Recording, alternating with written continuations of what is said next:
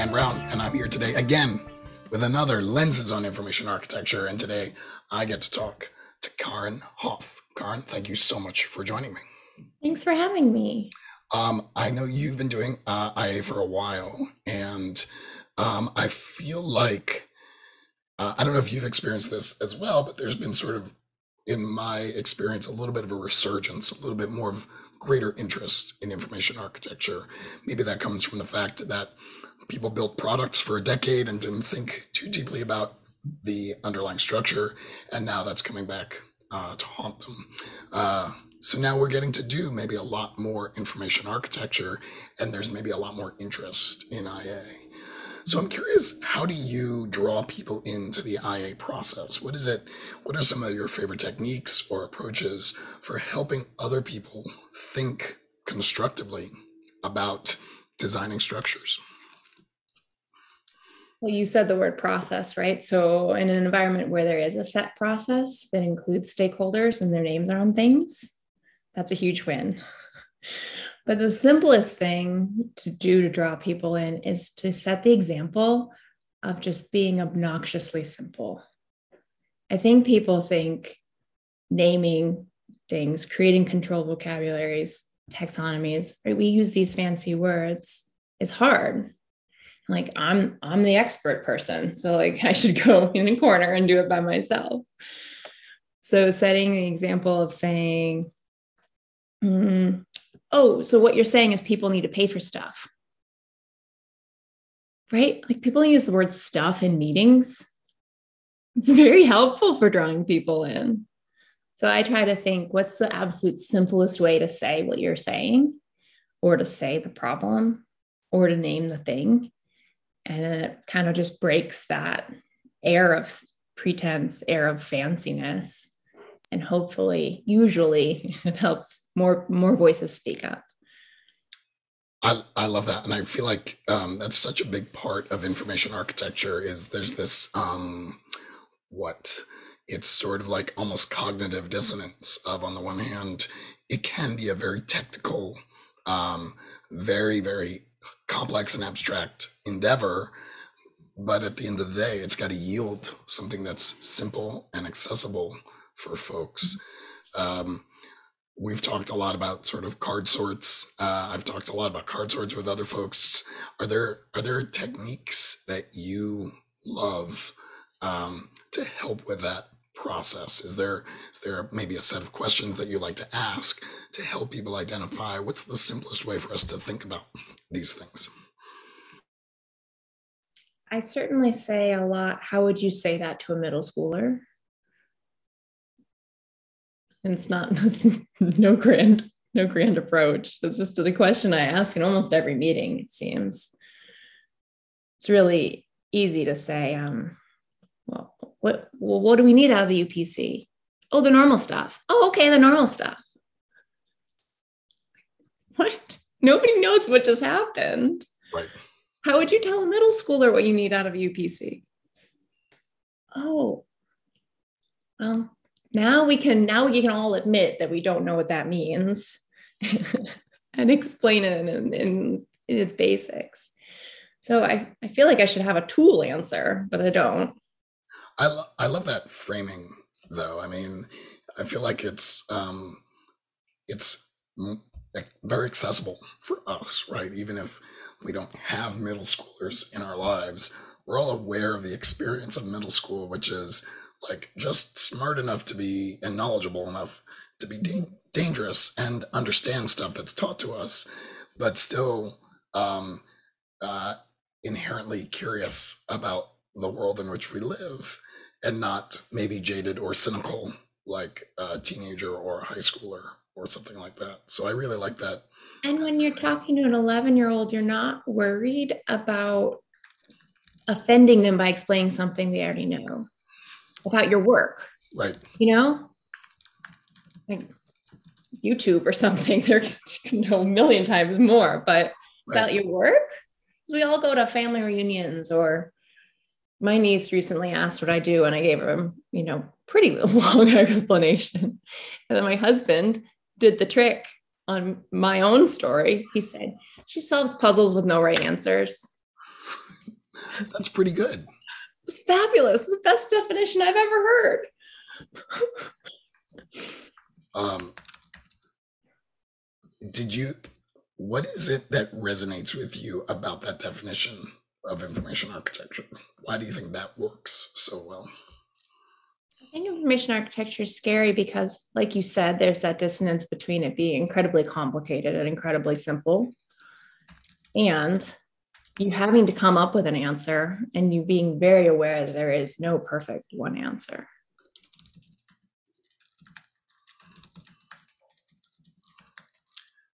There's also something about framing it as a puzzle, which is almost like it's almost a purely mental exercise, right? It's almost something that actually, you know what? I'm going to say that differently. Like we know it takes time to figure it out, right? It's not just something that we can look at, put into a computer, and get an immediate right answer.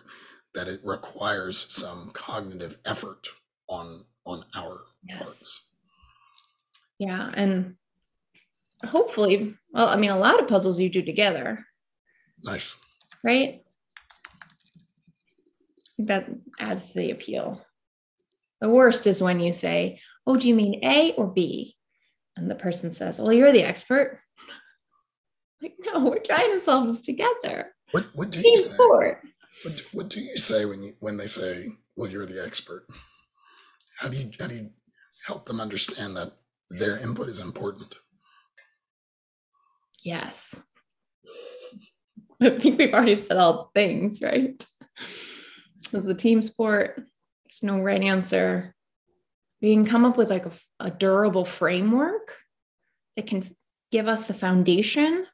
It's not like a word shakes out to put in a UI. There's still choices, and there's still, we're never going to be done. If we don't have group ownership of this thing, it's not going to be care and fed well. It's like, well, you know, we always talk about these things as living organisms, right? There's way too much of this make a point solution, put it on the shelf and leave it for 20 years going on in the world. And part of it being a living organism is we have to all care and feed it together. So if you're not invested in how we got to this point, you're not going to be invested in ensuring it continues. Talk to me a little bit about how, in your experience, IA has changed over the course of your career. How does the practice of IA look different today than it did when you, say, first got started in this world? I got started in this world about the moment Jesse James Garrett said IA was dead at the IA summit. I remember that. Yes. So we were at a summit together. I wasn't there. Oh, you saw it after the fact. Yes. The next one was my first one. Oh, okay. Baltimore. Well, then we were definitely there together. If it's in Baltimore, I go. So. Yes. Yeah, you would. Yes. My first IA summit. It's a good one. I don't remember the question. How has it changed since you first got involved? Thank you. Yes. So entered in this moment of, I got to information architecture course taught by Dan Klein first day. He said, just so you know, none of you will ever be information architects. You know, I was sold. Like, that spoke right to my personality. All right, I'm all in. And of course, he probably was just trying to get the course number down so he could have better conversations, knowing him. But I joined in this moment where the ability to survive was being questioned. Do we need to adapt to the world, the word UX? Do we need to divorce ourselves from our library science roots? Like what's best for the practice? What do we bring that's different? And I don't know if that conversation will ever really be over, but I feel like there's a new security in it. in it being okay to be a specialist. And part of that is because how many people are joining this industry. We had the Unicorn Institute push of being the specialist is dangerous. You should all be generalists. We're going to have a lot of one-man shops. You better know how to do everything. And there's a place for that. And maybe, I'm sure that wasn't their whole point. That's like, that was an era in my personal head. Right. But now we have much bigger UX teams in most corporations, and there's places for information architects, and that's even a title you can use in a job description now. Yeah. And that's beautiful. That was great. That was great. That makes me optimistic. So while we're here, let's maybe take a new lens to IA or UX or design, whatever aspect you want to focus on, and just ask the question, do you think there's one aspect of user experience or information architecture that you think needs to be examined more closely? Is there any underlying assumption or preconception that we have about IA or about UX that we need to re-examine? Yeah, I have an aspect and a where answer. I want to give you two answers. The aspect is we never make enough pictures. It's not possible. And when we make them, they're not accessible enough, usually. The pictures often serve us as sense makers for our own puzzle solving. We're a close-knit team puzzle solving. Well, actually, this bleeds right into my where. I don't think we're kind enough internally. Right? Clear is kind. And I think UX as a practice is very, very good at doing that externally. Whoever you are making products for, we're caring for them. But our colleagues, I don't experience the same level of care, and I think it's deserved. Like as a consultant, you write an email, you don't ask 4 questions. You ask 1 or 2, and they need to be clear, right? But internally, when you're in an enterprise, you get an email and it's just like, and it's you have to like sit there and wade through it, figure out what they mean, answer. And that's not necessary. These are soft skills we can be using to be kind to each other. And that's information architecture. Writing a good email is structure. Making a persona that has wayfinding and information sent on it, it's information architecture. It shouldn't all, like, I shouldn't have to do the work to figure out what's most important. Is it his OS? Is it how he likes his coffee? Is it that he buys 90% of his product from our main competitor? Why are these all the same font? Wait, so that same level of care. And I'm not saying we should spend the same amount as we do on paying products, but just another pass of empathy for our common, the people that are trying to row this boat with us, so they can read it faster, so they don't have to do as much work, so they can take the main point away. Executive summaries aren't just for executives. They're for the person who did this whole project with you. That was amazing. And more pictures. I'm very guilty of not enough pictures, right? We all are. I love my little spreadsheets. Or I love my spreadsheets or my really detailed flow diagrams, but there's a picture like 3 levels above that is about being kind to my internal audience. And that deserves time on my plate to make, because that's what's going to make the project a success. What is a picture that you've created that you are most proud of, that you feel sort of exemplifies this kindness that you're talking about? I can think of a story. I don't know about most proud. I once made a service blueprint. It's maybe, it's probably 10 chapters to this thing. It was long. It's like end to end everything. And I took the time to take that step back and say, what are the storylines through this? What would I want someone to take away?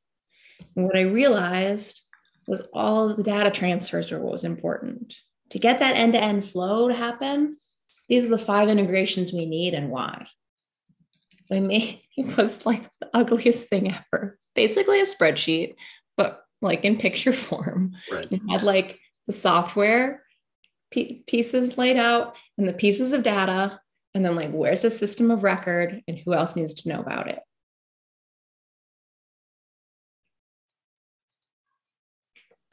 And one of the stakeholders said he was going to print it out and keep it in his pocket. So the first time it made sense. That is the exact punchline you want on that story. Yeah. Yeah, which is probably why it's so memorable.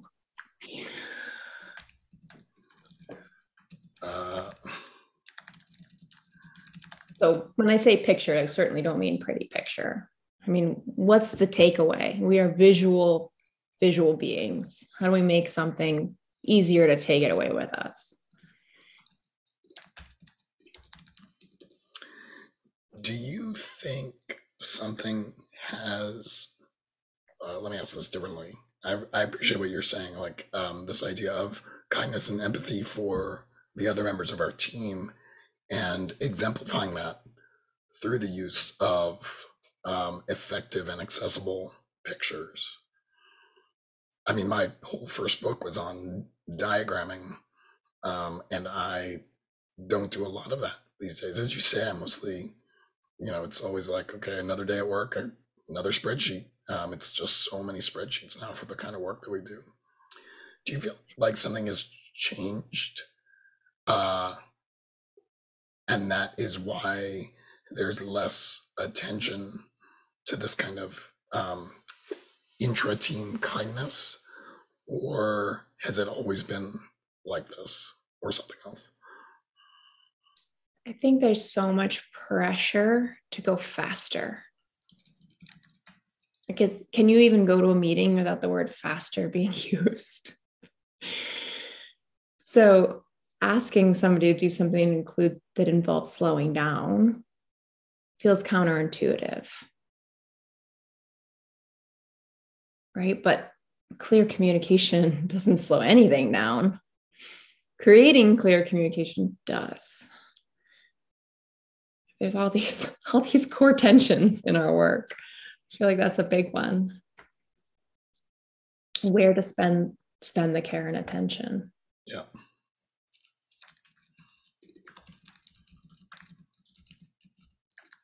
I wrote a blog post years ago on, I think it was called The Well-Structured Email. And what I didn't realize at the time, but now I do realize, is a well-structured email is my love language. And I got this beautiful, well-structured email from a client. And I mean, it literally made my heart race with joy. And I was like, I really shouldn't have this kind of visceral reaction to a well structured email, but I do, and I must do because it's rare, right? It's not something you see very often.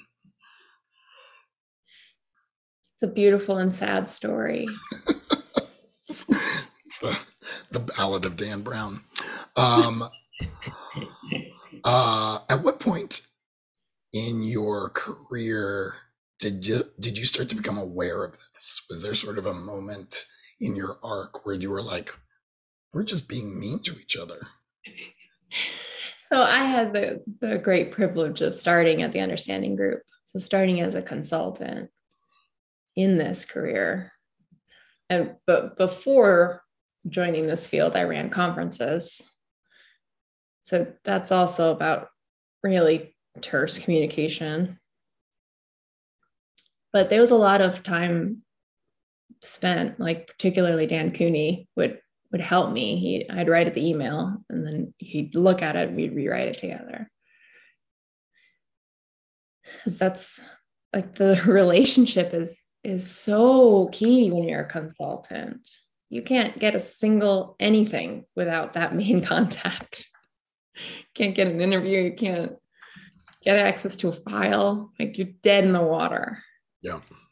So starting from a place where those communications were precious made it a rough wake-up call when I went in-house. So when you went in-house, was it even more clear that people were not willing to spend the time doing that? Yeah. Interesting. Not everybody, right? Right. Sure. Not being like, rah, rah, rah. Like people are busy. Right. And people didn't have my upbringing of sitting there, making sure it was as clear as humanly possible. Right. So I wonder if you might help me deconstruct a preconception that I have about information architecture. And I know I've been asking everyone to do this, and I feel a little guilty asking you to do it because I feel like I'm sort of putting the labor on you that I should really do myself. But maybe I'm just asking for help to do these things.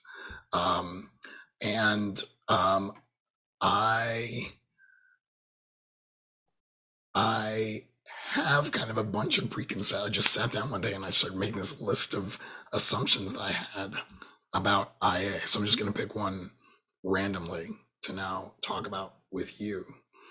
And that is that a content audit is essential to doing information architecture. So I guess my question is, if we're sort of trying to re-examine every aspect of our practice, can we question this assumption? Can we say to ourselves, well, is that really true? Do I always need to do a content audit in order to do information architecture? Can you define content audit? Oh, well done, Kaarin.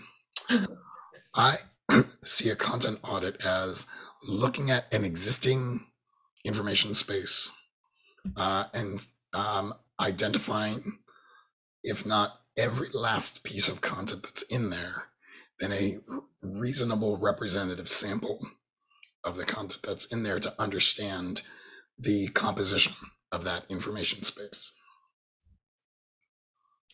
Is that how did I do with that definition? It was great. Thank you. So back to puzzles. I heard you say you have to know what the puzzle pieces are before you can start the puzzle. Right. Which I don't know how to not do that. But I don't think every information architecture problem involves content. I've spent a lot of time in the last few years deeper in the data models. So there's a lot of content pieces I don't care about in that audit, but I still have to have the as-is moment. Probably throwing out all paragraphs though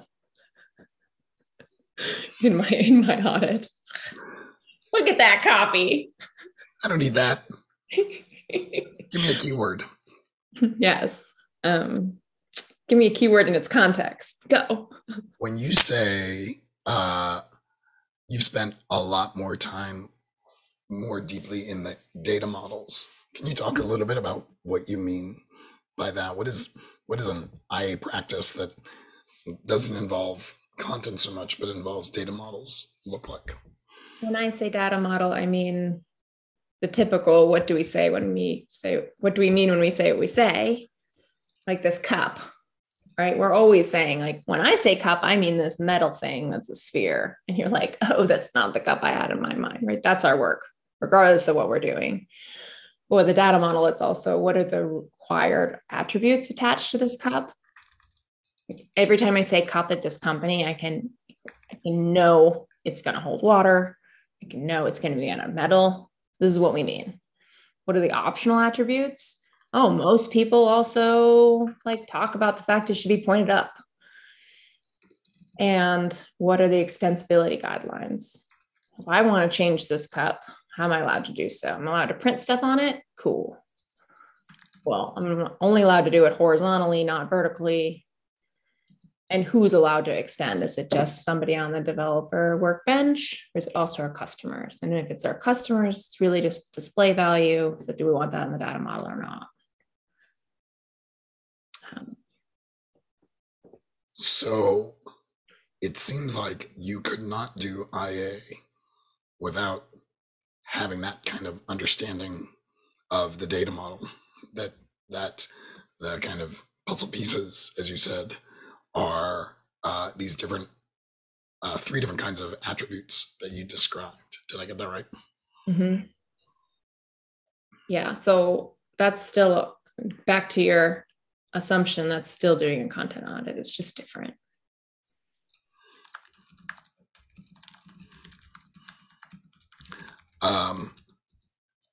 How do you what I mean, I know it's probably different for everything, but maybe generally speaking, what is your approach for establishing or understanding that data model? What is it that an IA can learn? Someone who's trying their hand at information architecture and needing to understand that they need to understand what all the puzzle pieces are in their particular domain. What can you tell them? How can you coach them to identify all of those puzzle pieces?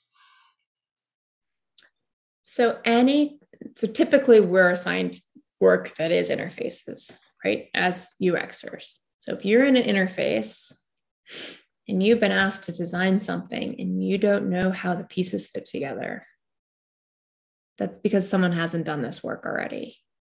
And that's how you fall down the rabbit hole. You say, oh, I need to make myself once. Oh, I need to work on making a self-service configuration for integrations. Okay, what integrations? What are they doing? If I set up an integration, what else changes? Probably lots of stuff. Nobody can answer any of those questions. Right? So you have to, that's what I mean by deeper in. I mean like deeper in the pace layers. Right? Our UI is going to change more often than our data model. But so way too often we're asked to do magic design with no foundation. Like we need that bedrock of shared understanding. And sometimes it is, oh, I know what a crayon is. Cool. Everyone agrees it's a crayon? Great. Sometimes that's our shared understanding. And sometimes it's, oh my goodness, I'm now like writing with the crayon and it affects the paper, but the paper team's a different team and they don't know about the crayon.